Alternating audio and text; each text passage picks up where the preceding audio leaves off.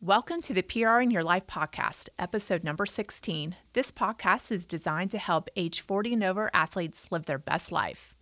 On this episode, we're going to talk about epigenetics.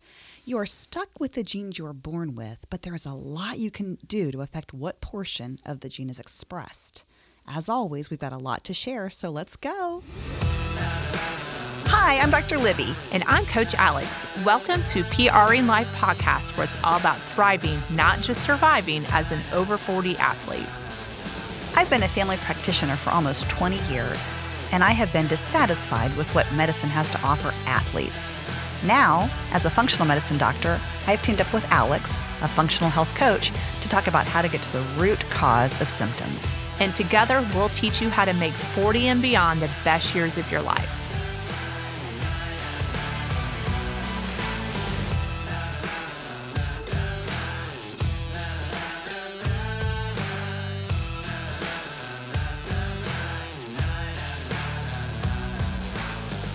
Right. Good morning. Hi, Alex. How are you? I am great. How are you? Good. Did you have a nice morning? Yes. Yeah. What'd you do? Oh, just kind of working on this a little bit. And it's funny hearing everybody talk about their kids going back to school and all this. And it just seems so different now. It really is. Yeah. Did you girls start or they did on not delay? yet. Okay. They were supposed to start Wednesday of last week, but then the school pushed it back 2 weeks. So they start like September the 2nd, which they were disappointed because they're ready to go. But they were going back the day that we were getting back from vacation, which isn't exactly so it ideal. gives you a little bit more time. So so they're excited. But Josie's going to be a freshman. That's unbelievable. Yeah. So she got her schedule last night and she's super excited because she's got all the classes she wanted and she's got all her friends in her classes and stuff. So she was super happy about that. But I can't believe she's going to be in high school. It's crazy. Wow. Yeah. Enjoy every minute of it. Yeah. So I was supposed to take her after this recording to go pick up her schedule, but she got it online somehow last night, so we don't have to do that anymore. But yeah. And then I was dealing with, I showed you the picture. Oh my gosh. So we have this outdoor cat, and we're not really cat people, but the neighbor's outdoor cat had kittens, and the kids begged us to have one. And so we're like, yes, it can live outdoors. Well, it's moved its way into our garage. It pretty much lives in our garage. And I think I think it stays up all night long and go outside and hunts and does stuff. And then it sleeps in our garage all day long. But last night, there was a hummingbird in our garage, and the cat loves to hang out on the sunroof of Andy's car. Like that's where it sleeps there all the time. We're like, whatever, this is ridiculous. But it was trying to get up even higher. So then we noticed it was on the top of my van last night. Just moving on up. Moving on up a little higher. Well, this morning, it's on top of our garage door. Like the garage door is open and it's on top of that. And I don't know how it's going to get down. You know, like I pulled my van out and I'm like, now it's just stuck up there. Call the firemen. Is it that what they're for? Gosh. Yeah. Come save my cat. Yes, exactly. So I was dealing with that this morning. But I mean, actually, I haven't really dealt with it. It's still up there. He's still up there. He'll be all right. He'll just lay down and life will be great. He can take a nap up there till I thought it would be smart of him to jump off the garage door onto the top of my van, and then he can jump from my van down. Yeah. But he wasn't doing that, and it was time for me to leave. So I'm like, well, you just got to deal with that. Yeah. I tell you what, having animals is, this happened to me last week. So last Thursday, I get a phone call from our vet that Gus, our little male, had gotten stung by a bee. Okay. And they gave him a Benadryl shot, and they just wanted me to know. And of course, he's so dramatic. He had all kinds of problems, and it was just chaos. So, and then to kind of watch him for the next couple of days. Well, then through the night, he was up, thrown up all night, not having all kinds of, reactions from the Benadryl. And then he was exhausted the next day and all kinds of stuff. And I legit canceled plans like he was a child that I was taking care of because I didn't want to leave him alone. And I just laugh, like how animals just really, if I didn't have this, I'd just be flying through life and not worrying about it. But I thought I canceled half my weekends just to make sure he was okay. Well, we're going to talk about how all lifestyle factors are important for your gene expression today, and relationships and our relationships with our animals are important. Yes, they really are. You know, especially for people whose like you guys, your kids are, grown up and, or people who are older, like, it just really can make a big difference. I mean, it's a really good social connection for people to have just someone to nurture and care for and stuff. You know? Yeah, exactly. Emotionally, important. Yes, it is. But I feel like I have 2 young children. I feel like the one's a teenager now. She's got attitude. So I think her and Josie could be. Yeah. Tate has all the attitude and sass. So.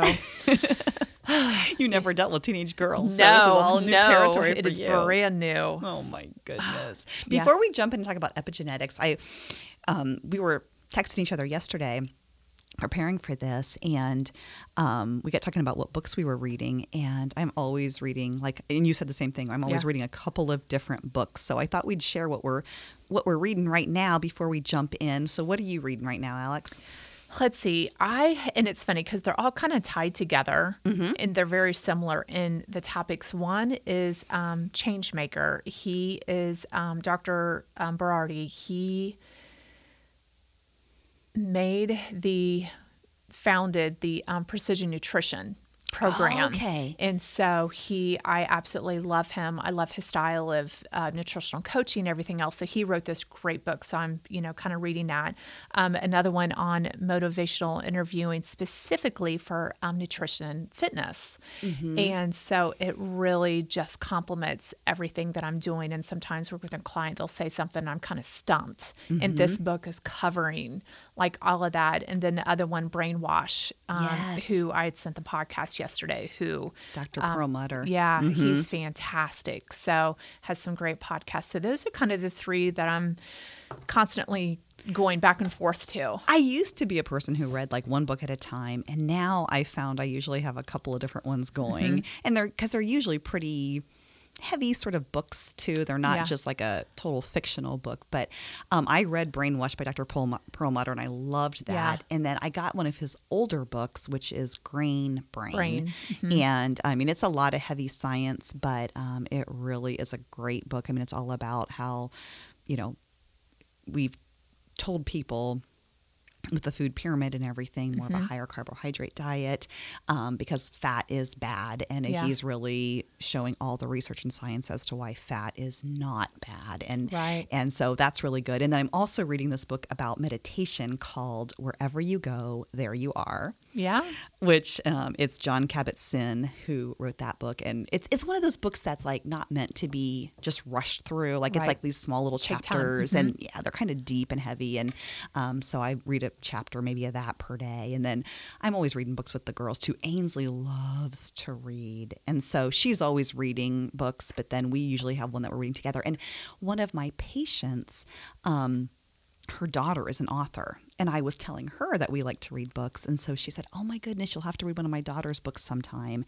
And so she let us borrow one, and it's called Finding Lady Enderley by Joanna Politano, I think is her name. And it's so good. It's like kind of like a Cinderella story. Okay. But it's really eloquently written. I mean, it's just a beautiful, beautiful book. So we read a chapter of that most days. And then I'm reading a book about finances to the kids together. Like I'm pretty much having to force Josie into it because she does not like to read. Ainsley, Andy, and I are just avid readers. And Josie's like, I'm going to watch my YouTube and my TikTok and, forget that stuff. But we're reading a book about money and saving money and stuff because it's just good stuff for them to know. And it's a book that's written in kind of a fun, it's a story book, but it's got some good life lessons. She just, she's getting it tomorrow. So we bought her an iPhone, when she was 13, I think. But I got her the iPhone 7, and she wants the 11 Pro Max, which is nicer than the phone I have, I'm like, I'm not buying that for you. Right. Yeah.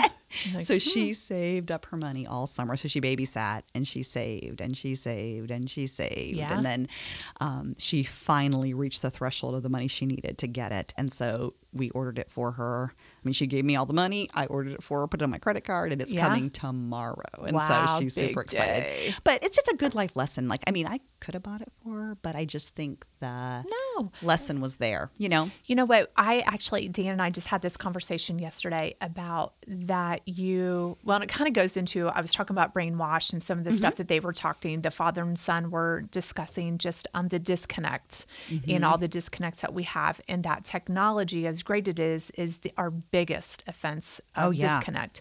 And we were talking about, and they discuss in that how everything, if you want food, you go through fast food. If you want clothes, you order it on Amazon. No matter what, if you want to watch a movie, you download it on, it's just everything's at your finger. You don't have to wait. You don't really have to work for it. Yes. And that I said, I paid for my education and I worked really hard because I paid for it. And we were just talking about how much more you appreciate and you take care of things when you pay for it. Because guess what? She's going to make sure she doesn't drop it. She's going to not leave it. She's going to appreciate the fact that all that work that she did all summer babysitting. Yes, absolutely. I was telling this story recently to someone. I can't remember who it was, and I don't want to get too far off topic, but when I was a kid, I wanted a new 10-speed bicycle really bad. And my best friend had a 10-speed and I did not. I had my little bike, and so we'd ride bikes together and I couldn't keep up with her. And I asked my parents, please, can I have a 10-speed? And they said, no, not yet. You have to have that other bike for so long. And so it seemed like forever. I mean, it might have been a few months. I don't know. But in my little kid brain, it was like 2 years I had this bike and my friend had this 10-speed. And then finally one day, I had put enough time in and they were going to buy me a new bike. So we loaded up the car and we went to the bike store to pick out a 10-speed for me. And while we were there, my parents were like, well, while we're here, let's just get your sister a new bike too. Okay. And she's 2.5 years younger than me. And I'm like, no fair. I had to wait so long and you're just going to let her have a bike. I am robbed. And they were like, well, that's what we're doing. So they got her a bike and I got a bike. And I always felt so robbed because of that. Yeah. But I think in some ways, maybe she was robbed and I wasn't robbed because the value of just working delaying that gratification, it was just a good life lesson, and also I'm also trying to become of the mindset that just because when someone else is successful or gets something, that doesn't take away anything from you, why should it matter that she got something and I didn't, that doesn't take away from, I still got my 10-speed, right? Exactly. Yeah. So it's just kind of an interesting little story. But enough talking about that stuff. Let's talk about epigenetics today. So epigenetics, basically what it is that it's only part of your gene is expressed, right? So we all have these genes that we were born with, and they are in every cell in our body. So every single cell in your whole entire body has the same code, DNA code that you inherited from your parents. But only a portion of that gene is expressed. Yeah. And we have so much control over the portion of the gene that is expressed. I've always kind of thought, well, you're just, you can't help your DNA, right? Which is true, but you certainly can help how it's expressed, and what portion of the gene is expressed. And so much of what you do matters with that. Yeah, like they're talking, that it's either kind of lays dormant or if you have a positive or a negative based on life choices. Exactly. It's unbelievable. It's unbelievable. And I never fully understood that until I started my functional medicine journey. I mean, I guess I kind of understood it because there's like a genotype and there's a phenotype. And, think back to like biology when you, did you ever do little Punnett squares, like brown eyes, blue eyes? Okay. I think I barely made it through biology, so I'm relying on you. Yes. Well, it's like, so think about like, I went through this with my kids recently. One of them was doing this in science class, but like, okay, so my dad has brown eyes and my mom has blue eyes. Yeah. Okay, so typically the brown eye is a dominant trait, and then the blue eyes is a recessive trait. And so I know that I probably got I have brown eyes, but I got a blue eye gene from my mom because she probably doesn't, if she had a brown eye gene, she would have brown eyes. Yeah. Right? She has to only have blue eye genes. So my, phenotype we know is brown eyes. That's what's expressed. But my genotype is probably, I probably have a blue eye gene and a brown eye gene. Yeah. Okay. So that's just like genotype is what your gene is. Phenotype is what is expressed. But, I understood it in that realm, but I never understood it in so many other realms. But I mean, all of our genes are subject to this. Yeah. And what affects that is the common everyday lifestyle things that we talk about on this podcast, right? Yeah. Yeah. Well, it was so fascinating too, because as you read more about it in the study, they're talking about not only the lifestyle environmental choices, but now they're really getting into the nutritional choices and dialing in on what foods really help with that too. So, I mean, they're really, starting to narrow stuff down a whole lot more. So yeah, absolutely. And so, so epigenetics is the study of gene expression. And then there's all these subcategories and under epigenetics too, like nutrigenomics is how food affects our genes. Yeah. And then nutrigenetics is how the genes affect what we do with our food. Yeah. And so, I mean, you think about your microbiome, like the gut bacteria that live in your gut, they are affected by the foods that we eat, but then they also affect how we metabolize our foods too. I mean, so it's so fascinating. I mean, food is, and we can do a whole podcast on this because food is so much more than fuel for our body. It's information for our body and for our, and it's not just food. I mean, food and sleep and exercise and stress and relationships and all of these things are affecting the expression of our gene. Well, and it was, I think one of the podcasts that I was listening to recently was talking about, so many people do the DNA test and the food type test and all that. 23andMe or something. Yeah, all that kind of stuff. And they're like, that's really nice. But let's say they give you an example of you're lacking in this, certain whatever. They're like, but the problem is that then people just focus on that one single thing, not realizing that is affected by this and this and this and so many different cofactors that go with it. And so they're talking about, all the different fads and diets that we've kind of talked about, but they're like, what, basically you just need to eat a variety of everything. So you're pairing all this together. And so you're, and it was just like, it does make me think so much more about, like, today I had a banana and then I made sure I had protein with it. So it slowed down the process of my sugars being released and everything else. And I'm like, it's not just let me grab a banana because it's healthy for me. It's, well, I need to have a protein to go with it. And it's just, It's so, and you've said this multiple times before, and because people will ask like, what do you eat? Like, I want to eat what you eat because it's working for you, right? But we are all so unique, and it's microbial. So we all have different gut bacteria. Right.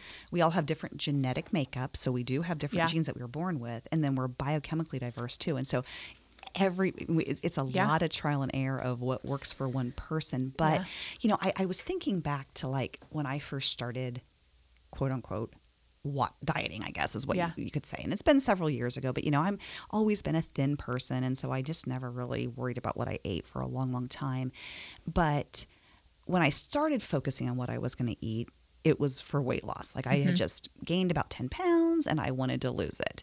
And that was the only reason I was choosing the foods that I was choosing. Right. And now I choose the foods still to maintain a healthy weight. I mean, that is still a big factor in the equation, let's be honest. Right. But it's also because I just want to feel great and I want to be healthy. And it's super healthy, I think, to think of food in that regard, because if you're trying to lose weight, let's be honest, the scale can be our biggest friend or our worst enemy. It can ruin our day or make our day. Absolutely. Because when you're eating clean and you're, not indulging in things that would be fun to indulge in and the scale's moving, I find it to be very rewarding. I'm like, this is great. But then the second it kind of plateaus or starts to go up a little bit and it's like one thing if it goes up a little bit and you had some cake and, you had some treats and you're like, okay, it went up a little bit. That makes sense. But it's super frustrating when it goes up a little bit and you haven't. Right. And you want to throw the towel in and say, this is not working. But you have to step back and remind yourself, why am I doing this to begin with? Is it just to have a number on the scale or is it to be fully vibrant and alive and healthy and feeling great and all of those things too. Right. And yeah, I do. I think about that so much more. And I know that we'll really talk about this, especially with certain foods that help with, keeping away from dementia or Alzheimer's or cancers or different things. And of that, there's just that reaffirming of, yes, I'm doing this because I want to look good. I want to feel good. Right. But right. there's that whole deeper level of how important nutrition and the lifestyle changes that you make, that just, we keep on saying again, it's get rid of the toxicity, get rid of, the stress that you can, sleep. It's just, it goes back to the same core things every single time. Exactly. It's not just to feel good and to look good. It's to prevent chronic disease. Right. It really, really is. And I won't go as far as to say that like all chronic disease is somebody's fault, because it isn't. I mean, it is more complicated than that. And there are certain genes that we inherit that make us much more prone to certain diseases and things like that. But it's definitely not, there's this runs in my family, so I'm just destined to get it too, and there's nothing I can do about it. That could not be further from the truth. Well, and we've heard that so often. Well, my parents are big. Yeah. My parents got this. I got that, so I'm going to too. Right. And, and that doesn't really fly anymore if you kind of apply a lot of these, applications. It's absolutely. Yeah. It's so fascinating. And go ahead. No, what was that they said that your genes are the gun and the environment's the trigger? Mm-hmm. Yes. Isn't that true? Yeah. I was, I'm studying for this big exam now. So I've taken all these IFM courses through the Institute of Functional Medicine over the last couple of years. And then they have like this cumulative exam. So I've been going back through these lectures and listening. And I was listening to a lecture about celiac disease. And you have to have like a certain genetic predisposition to have celiac disease. But then you have to have a trigger. There's a trigger and that's the case with a lot of diseases, that until that trigger is pulled, and that trigger is something that is oftentimes within our control. Yeah. And I understand there's certain things you can do everything right and it's still going to happen. Yes. But it might lessen how severe it is, or how your body reacts to it. So I guess I always look at it, you just want to give yourself a fighting chance. Absolutely. So, I used to think in conventional medicine that autoimmunity, like once you had an autoimmune disease, I mean, first of all, there was nothing you could do to prevent an autoimmune disease. And once you had it, it was irreversible. It's just irreversible. Yeah. And I mean, there's these different labs that we check to diagnose autoimmune disease. And some patients would ask me sometimes, like, should we recheck that again? I'm like, no, there's really no reason to, because once it's there, it's always there. It will never go away. We just use that as a diagnostic tool to let us know what you've got. And I have seen with my own eyes, especially when it comes to Hashimoto's thyroiditis, the elevated autoantibodies, and then we start fixing key imbalances in their health, and then we check these again, and they get better, and the titers get lower, and they get lower, and they get lower, and they go away. And I mean, I've seen other doctors report these things, but I've started to see it with my own two eyes too, and it's just unbelievable. Okay, do you want to tell us about the one client that I referenced about? So she's actually the client, and she was cleaning up her diet, and she's pretty much the one that kind of makes the food decisions, and husband's like, well, whatever you're eating, I'm going to eat too. I wish it was always that easy, but he just kind of fell in line with but he had also had, wasn't high blood pressure. High cholesterol. Super high cholesterol, yes. right? Yes. So finished telling us. Oh, yes. Okay. 30 years worth of being on medications. Right. The doctor's saying, this is just how it is. Your parents have this. You're going to deal with it. Right. It's just a familial thing, not your fault. And so this is a client working with Alex and I. And then so she's been making all these positive changes in her lifestyle. And as a result, so has her husband. And he went in for his checkup, right? Yeah. And his cholesterol was better than it had been in 30 years. Yeah. And did they stop his medication? I think they lowered it considerably. Yes. And they're like, what in the world? He's like, just changing my diet. Right. And here's the thing. As doctors sometimes, I don't know. I mean, I don't know that we emphasize always enough at how important that stuff is. And so we kind of lead people to believe there's not much you can do about it, so don't even bother. Just take this pill and don't worry about it. And, you know, he probably was led to believe there was nothing he could do about it.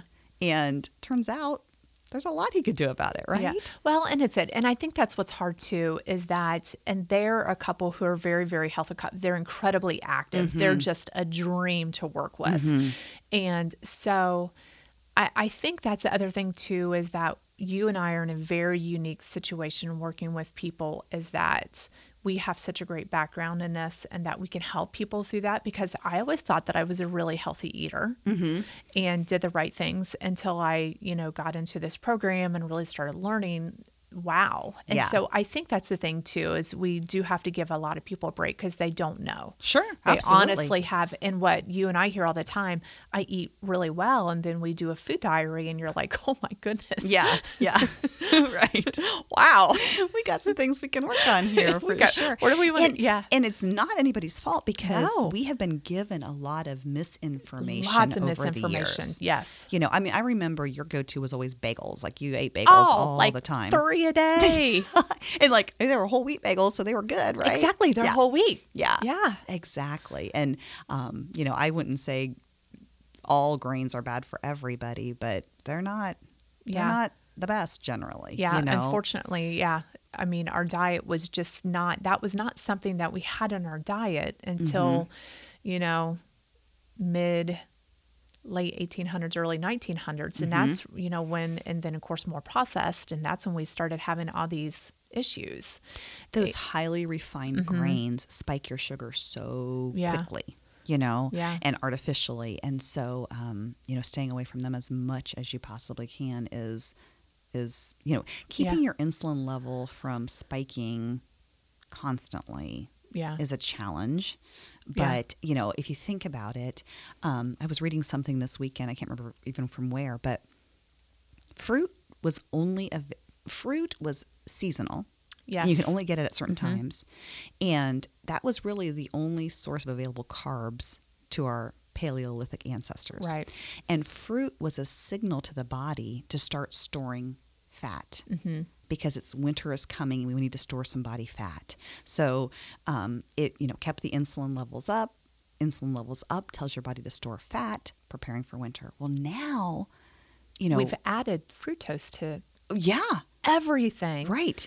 And so we eat high insulin provoking foods all the time. Yeah. So our insulin levels are constantly up, which tells our body, let's keep storing fat. Like your body is doing what it's supposed to be doing with the high insulin level. It's storing fat. And so we really need to keep that insulin level low. I didn't tell you this, but it was Andy's birthday this weekend. And he likes to do sort of epic things for his birthday. Like, remember when he walked 50 miles overnight his birthday? Like, it's a couple of years ago. He decided, I'm going to walk 50 miles, walk 50 miles at the reservoir. And he started in the evening and he did it all night long and darn near died, but he did it. Yeah. So this year for his birthday, he decided he wanted to do a 72-hour fast. Okay. Now, for people who are listening, if you've not fasted, I would not recommend a 72-hour fast right from the get-go. Right. Start with something much, much lower. But he decided he wanted to do that, so I did it with him too. And it's such a great way to get your insulin level low. And he's been struggling with a little bit of insulin resistance that I've figured out. And so, what a better way to kick it into gear. So we ate dinner on Thursday night. Okay. We had no food Friday. No food Saturday, and then we ate dinner again Sunday night. Okay. And when I say no food, I mean 0 calories. So we had water and we had black coffee. A true fasting. True fasting. No coconut oil, no bone broth, no gum, no peppermints, no nothing. I mean, 0 calories. And that really, we kept an eye on our blood sugar and our ketones too. And it wasn't terrible. I mean, there were a few moments that were pretty hard, but we're both pretty strong-willed that when we set our mind to something, and there were multiple times that we were like, I'm kind of dizzy, and we did eat some salt in our water occasionally just to kind of help with that dizziness. But, keeping that insulin low, that's a way to modify your genes, right? Yeah. Too. I mean, Right. there's a lot of research about fasting and longevity. Especially for cancer. Absolutely. So much is out there. Exactly, because you're exactly right, Alex. Like when your body doesn't have glucose to burn, and especially when you've been in a fast situation it probably takes about 24 hours to get into this situation, you start to go through what's called autophagy. And that's where your body starts to use broken down bad cells for fuel. Okay. And those are broken down bad cells that have the potential to turn into disease. Yeah. Cancer, heart disease, degenerative diseases of the brain, all of these things. And so, we're like to think that our body was like recycling that stuff. Yeah.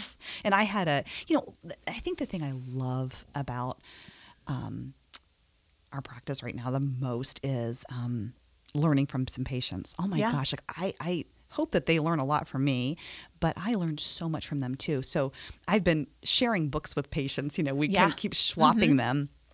And Michelle and I swapped some books. And she did a 5-day fast. Okay. And I said, oh my, because we swapped a couple about fasting. There's the Walter Longo has the fasting mimicking diet book. Okay. And that is one where you don't really fast, but you have like a 5-day period where you eat like a really low calorie diet. And it's very specific about the macronutrient breakdown and stuff. And I had read the Obesity Code, which is all about intermittent fasting. And so she and I swapped and read each other's books. But then when I followed up with her the next time, she said that she did a 5-day fast. And I was like, oh my goodness, that's a long, long time. And that kind of motivated, like I think I was telling my husband that, and he was like, I don't know about a 5-day, but let's do a 3-day. And it was a nice post-vacation reset too, right? Because on vacation we kind of go off the chains. Well, I'm trying, and you're right, Mom. Of course, we're talking about fasting a lot, but it was in Jason Fung's book. There was a study with the cancer specialist who had all his cancer patients once a year do a 7-day complete water fast to reset, and it had been very successful with his cancer patients. Right. So, I mean, there's just and we'll so talk much, more about fasting another time. That is our next podcast, it just FYI. Yes, exactly. And I don't want to get off topic too much, but it is, I mean, that's one way to alter your epigenetics or alter your genome is through fasting and the food and just all of those simple lifestyle things that we think are like, I remember thinking, they don't matter that much, do they really? I mean, does it really matter how much sleep you get? And does it really matter, your stress levels and all of that? And it does, though. Those are the two that comes back almost everything that I read in almost every podcast. Is the two top things that come up first when they're like, fix me. Whether it be nutrition, diet, exercise, whatever it is, everything is what's your sleep and what's your stress every single time. And that just blows me away. They're like not even getting into, they're like, help me, doc, I need to lose weight, give me a pill or a diet plan. But it always goes back to what's your stress, what's your sleep. And it's wow, crazy. I mean, it doesn't seem like that stuff would matter that much, but it really, really does. I was writing my blog this morning that I'll go up with this podcast, but I was thinking about like I am such the sleep Nazi these days because I realize how important sleep is. Yeah. And like I want to be in bed asleep, by like 9:30 or 10 o'clock. And Andy will come into bed, and then sometimes he's got the lamp on, he's reading his book, or he's messing with his phone, and I'm like, it's distracting. It kind of keeps me from falling asleep sometimes. Sometimes it doesn't. I just fall asleep anyways. But I'm like, turn that off. I'm like, you're affecting my genome and yours too. Like, this is terrible. Yeah. And he's like, oh my God. Yeah. Shut up. You're like, really? But I really like the one thing, and I think it was the podcast that I sent to you, that he talks about he turns off his internet at night. So he can't do stuff. And so that's not the first thing that he does in the morning. Like, talking about, okay, time yourself. How long is it from the time that you wake up to you grab your iPad, your phone, whatever? Yeah. And he's like, I'll grab it, but I can't do anything because the internet's off. And I'm like, what? Well, we're actually talking about that. We're getting ready to move here in a month. And so we're really talking about dialing back no cable, Yeah. none of that stuff. Yeah. So, I mean, we're just like, let's do some major life changes when we move. It takes some intention to not just do that, but Yeah. I try to do the same thing too, as far as, just being intentional and that, like, not being on my phone all the time and, not starting my day in that reactive mode. You know, I like to be more proactive, like, okay, this is in my a peaceful, day. Yes. Starting your mind in a peaceful place. That was the one thing I really liked at the beginning of Brainwashed when I talk about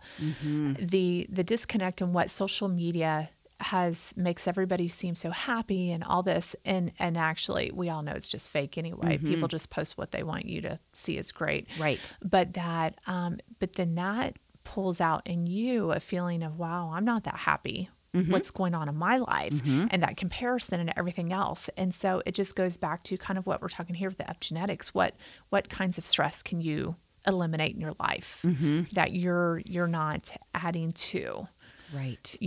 Some things we can't control, but a lot of things we can. Right, absolutely. And I think there have been multiple studies that show that the more hours per day or week that you spend on those platforms, the unhappier and more depressed people generally are. And I'm not saying it's all bad, because it is a good way to connect and keep up with people and all of that. So there are a lot of positives with it too. But you can't compare your life to somebody else's highlight reel and expect to feel happiness. I mean, it just doesn't. And then feeling happiness is so important, not just for your personal well-being in the moment, but also for gene expression and all of that too. What else do you want to say about epigenetics? I mean, there's just so much. Is there anything else that you're like thinking we really need to hit home on today? That's the one thing I will really just beg people to check out our website, because I am going to make sure that there's actually some really great food lists that specifically talk about what foods are great for the helping with all these genes and everything else. And so I'm really going to make sure that we post some of the recipes and all that kind of stuff. But just nutritionally, what things you can do to, really boost your chances of just, staying healthy. Yeah. Do you have some examples of some of those?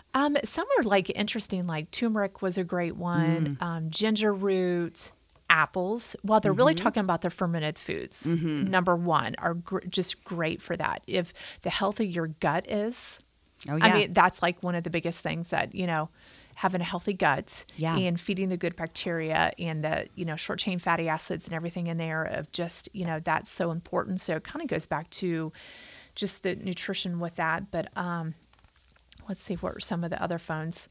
The crucifix greens, broccoli, arugula are great ones. And they all have specific things that they're important for. So it kind of goes back to having that really good range of foods that you're eating. So, and, this is all the stuff that you can get, in your diet. Yeah. So, I was talking to my kids this weekend, actually. We did a lot of food prep this weekend and stuff. And, it's so hard. Like, I mean, my kids like to eat the carbohydrate white diet is pretty much what they like to eat, especially Josie. And I think if you're struggling with your diet, maybe the first place to start is not what you all need to take out, what you can't eat, but just start adding in some things. So if you start adding in, like, I'm going to try to get 3 servings of veggies in today. Yeah. Well, you're going to eat less bad stuff because you're going to be full from the veggies and not so focused on what you can't eat, but just start to focus on more adding some things into your diet can make a huge, huge difference. Well, and I think the same thing too, it's always like you can, with those kinds of changes, look at your end goal of what I want to be and exactly what you said. What little change can I make today? If I slowly start changing our diet, little bit at a time, and then over time, all the white stuff might eventually be gone. Yeah. They might realize that their palate doesn't even crave that anymore. They don't like it because we have really changed what their body's craving, because we've talked about that the gut craves what you give it. Yes. And the more junk that you give it, the more it craves. Yes. But when you eventually kill those nasty little guys out, eventually you do crave the good stuff. And I do. I'm the first one to be like, oh, I can't wait to have, asparagus and chicken and tuna and all that different kind of stuff. Yeah. And because you feel so great when you eat it too. But I'm waiting to not crave sugar. Like, and I don't know that it's ever going to happen, because I was telling Andy his birthday is like 3 weeks before my birthday. And so what he wanted to do for his birthday was a 72-hour fast. I'm like, you know what I want to do for my birthday? I want to have a cake and I want to eat as much of it as I want. And I want to get your cinnamon roll that I always get you for your birthday. So, geez. I'm like, that's what I'm thinking about. Like, I'm thinking one piece of cake isn't going to be enough. I want as many as I want on my birthday. On your birthday. Yes. And I'm like, that's what I would love to have a place in time where I no longer desire that to the level that I do. Most days I don't think about it that much. I just keep myself full with really healthy, nutritious food, and I feel great. But I don't think I can ever imagine a time where I won't long for those splurges. And I kind of look at that too, of we're only living one life. Yeah. But I do try to do that of, okay, you've got your holidays, you've got your birthdays, you've got certain celebrations, and you have to enjoy that. Absolutely. You really do. It's funny. I actually sent a book on fasting to one of our clients this weekend, and she was asking me about it, and she felt like she had to do like this really regimented. That's kind of what she had in her head. I said, no, you adapt it to works best in your life. If you have a morning, that you aren't exercising and you feel like you need to have food, then, you just do a 12-hour fast. But if you have a day that's a rest day, you can do a longer fast, make that a longer one. And she's like, oh, I just had never thought of it that way. Yeah. And so I'm like, don't make it, getting out of that all or nothing thinking, which I am guilty of doing as well. And it kind of goes back to the splurges. Like, yes, I can splurge on my birthday, but it doesn't have to be the entire month of September. Yeah. It can be just the month of Flippy. Yes. Well, then I'm the month of October. Right. So, exactly. Yeah. And then the other thing that happens is like, well, I'm going to eat a bunch of candy on Halloween. So, and then we've got Thanksgiving coming. So I might as well. Might as well just finish out the whole year. Exactly. So starting in September, then we just finish out the whole year. Yeah. Start with it's Libby's birthday, then Alex's birthday, then it's Halloween, Thanksgiving, Christmas. So you might as well from like September 1st until January 1st eat whatever we want. Eat whatever. I wish. Yes. But Alex sent me a podcast yesterday that was about epigenetics, but it was kind of like what we're talking about. Like, epigenetics is just what's happening from all these lifestyle changes. And that's kind of what their podcast talked about as well. But at the beginning of that podcast, there was somebody who gave some tips about how to, I think he had lost like 45 pounds and he had kept it off. And then he was giving the listeners some tips about that. And I thought that they were super duper good. But one of them was just that it was a bad day doesn't have to lead to a bad week or month or year. It's just a bad day. And then tomorrow is a new day and we can start all over. Even if it was, I was trying to for 30 days in a row do this and I blew it on day 5. And so forget it. No, if you blew it on day 5, you don't have to blow it on day 6. Exactly. And there is no perfect. And there's no rule book. There's no rule book. And even if there is, they're just arbitrary rules that somebody made up. You can, I think, trying to kind of get out of that all or nothing and into the intuitiveness of our bodies and listening to your body and not beating yourself up. I think sometimes of the things that I tell myself that are terrible, like it's like, gosh, you blew it. Like, you just really blew it. Like, I would never let anyone else talk to me that way. No. I would kick them right out of my house. I'd be like, you can leave now. But that's the internal dialogue that goes into my brain sometimes when I'm not pleased with the choices that I've made. And instead, maybe a more kinder dialogue of like, of course you ate a brownie. Like, you had a stressful day. The brownies were there. They were calling your name, and I can totally see why you did it. No judgment. Yeah. And let's start afresh tomorrow. Yeah. I mean, I think we think if we're not going to beat ourselves up and be so hard on ourselves that we will never comply. But I think the opposite is really true. If you treat yourself with kindness and listen to your body, I think you'll end up doing a better job. Well, and it's funny because you say that, and I'm the same way, that I, will just get very disappointed in myself, and I didn't have the willpower, I didn't have this, but I'm the first person to tell the other person, be kind to yourself. Right. Be kind to your body. Just don't allow that one thing to really set off. It's okay. You're human. And, to enjoy those moments with family and friends and other thing. And, because not only is your behavior for you, but it also affects how they respond to the situation. So, I mean, I know that I had to figure that one out a long time ago, that, when I get stressed about going out to dinner, when am I going to eat, when am I this and that, it affected how they felt. And so it was one of those of, it's not just me, I'm affecting everybody else around me. So of keeping that, it's not just you, it's everyone else in your life. Our relationships with ourselves are really, really important relationships, because your dialogue in your brain is going on 24/7, so even like you are spending more time with yourself than you are with Dan, or even the puppies, or and so what that reel is saying is so critically important. And so I sometimes stop and I think, really? Is that necessary to be like talking to yourself that way? What is perfect anyways? And I mean, it's just interesting to stop and look at those thoughts sometimes and think, is that serving me really? Because I don't know that it always is. And changing a mindset. And I think just like we're talking here, that we have choices on how we can change what our body is exposed to. It's the same thing with our mind. We have the same ability to change how we react to the situations that happen. Because believe me, I'm the first person to be like, what'd I do? What'd I do wrong? That negative thing just comes out in my head. So it's how we beating yourself up, and it's just not helpful. And that's part of epigenetics too. I mean, it's really, all those things matter. Your relationships affect your epigenetics. Yeah. Well, one of those relationships is your relationship with yourself. Right. I mean, it seems so... all this stuff, I think where I get hung up is it feels too simple to make a difference. I know. But it makes such a huge difference. Well, think about when you were working with your patients, and if they were ill or anything, you're always talking about who's your support system.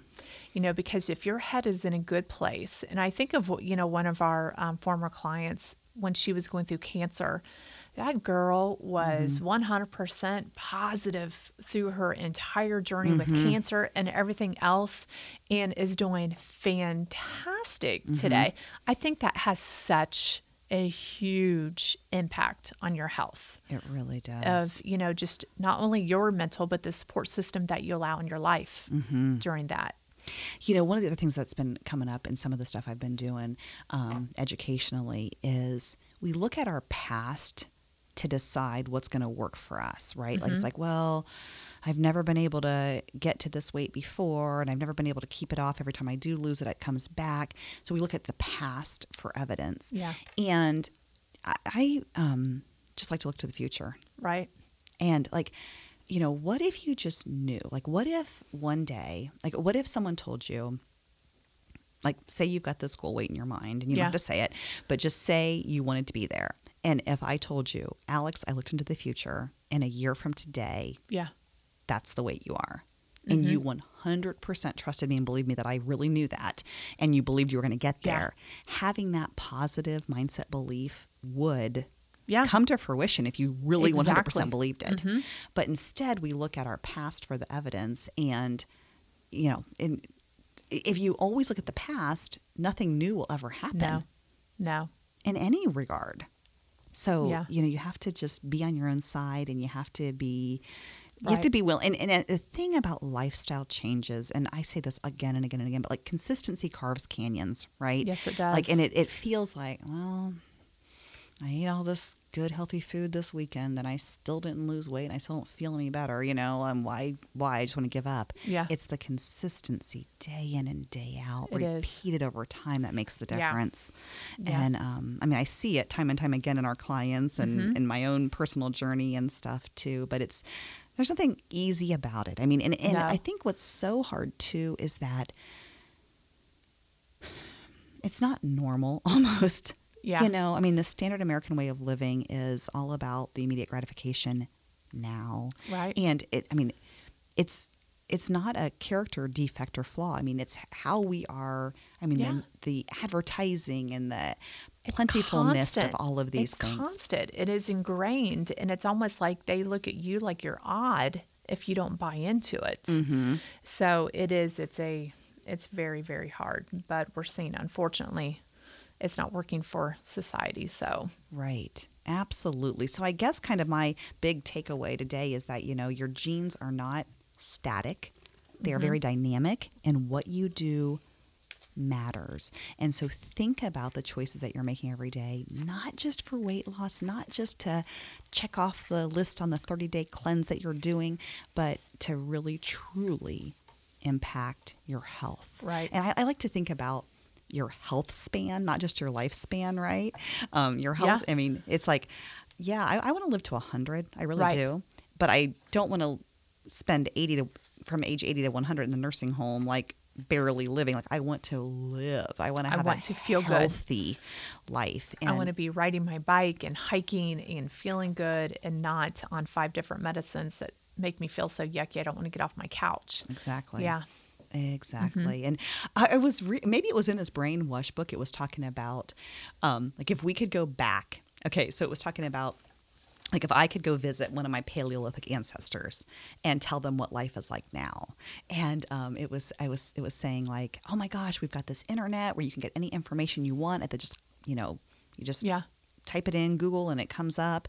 And we have refrigerators in our homes. We have these grocery stores where we can get any food that we want, cars and iPhones and iPads and all of this. And, the cavemen are like, wow, this is amazing, right? And we're living like longer lives than you lived too. And, but from like age 40 on, like we're sick and we're on these medicines and we see all these doctors and we don't feel really that great. And the caveman would be looking at you like, I don't know. I think maybe like, so you're living longer, but yet you feel terrible the whole time you're living longer. Like, I'm not so sure I'm so excited to like adopt your culture here. Yeah. And it was kind of fascinating to think of it that way. Because I don't want to just live a longer life. I want to feel amazing, Well, and I think that's a thing too.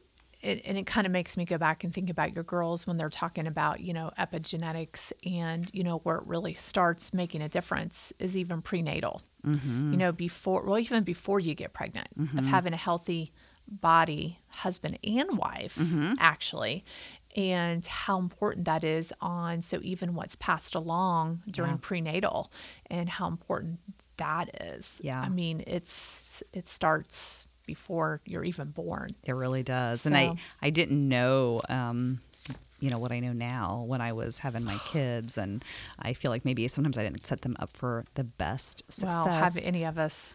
Yeah. But, you only can do the best that you can do with the information that you've got at the time, right? Well, and that's what talks about, I think it was in one of the studies I was reading, that you don't kind of plateau for certain things until like your middle age. And so a lot of the things that you're doing with the girls now still make a huge impact on, how those genes are expressed. So yeah, it's not too late. I'm never. changed.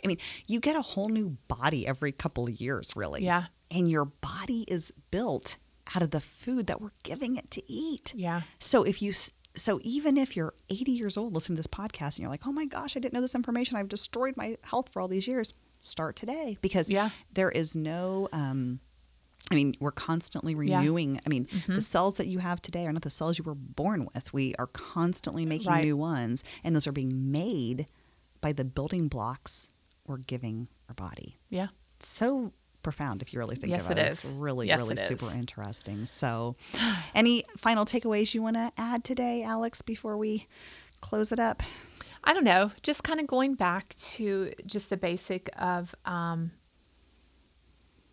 those little changes and just being more mindful of what you put in your body and where you put your body, I guess, looking at your environment and stress and everything else. And just, just look and see what changes you can start to make. Yeah. Small little changes build up over time. That's for sure. So we're talking about intermittent fasting next time. I know I caught the cart before the horse and talked about some of that today a little bit too, but we're going to talk more specifically about that and kind of how it works, because there's a lot of, it seems pretty simple. Different kinds, fasting, don't eat the end, right? It can be that simple. Yeah. But really there's a lot of other nuances to it. And so we'll maybe break down the different types of fasting and how it works and what you do and how you do it, and talk all about that next time. Yeah. Exciting. Yeah. Okay. Awesome. Well, have a great week. All right, everybody. Thank you. Take care.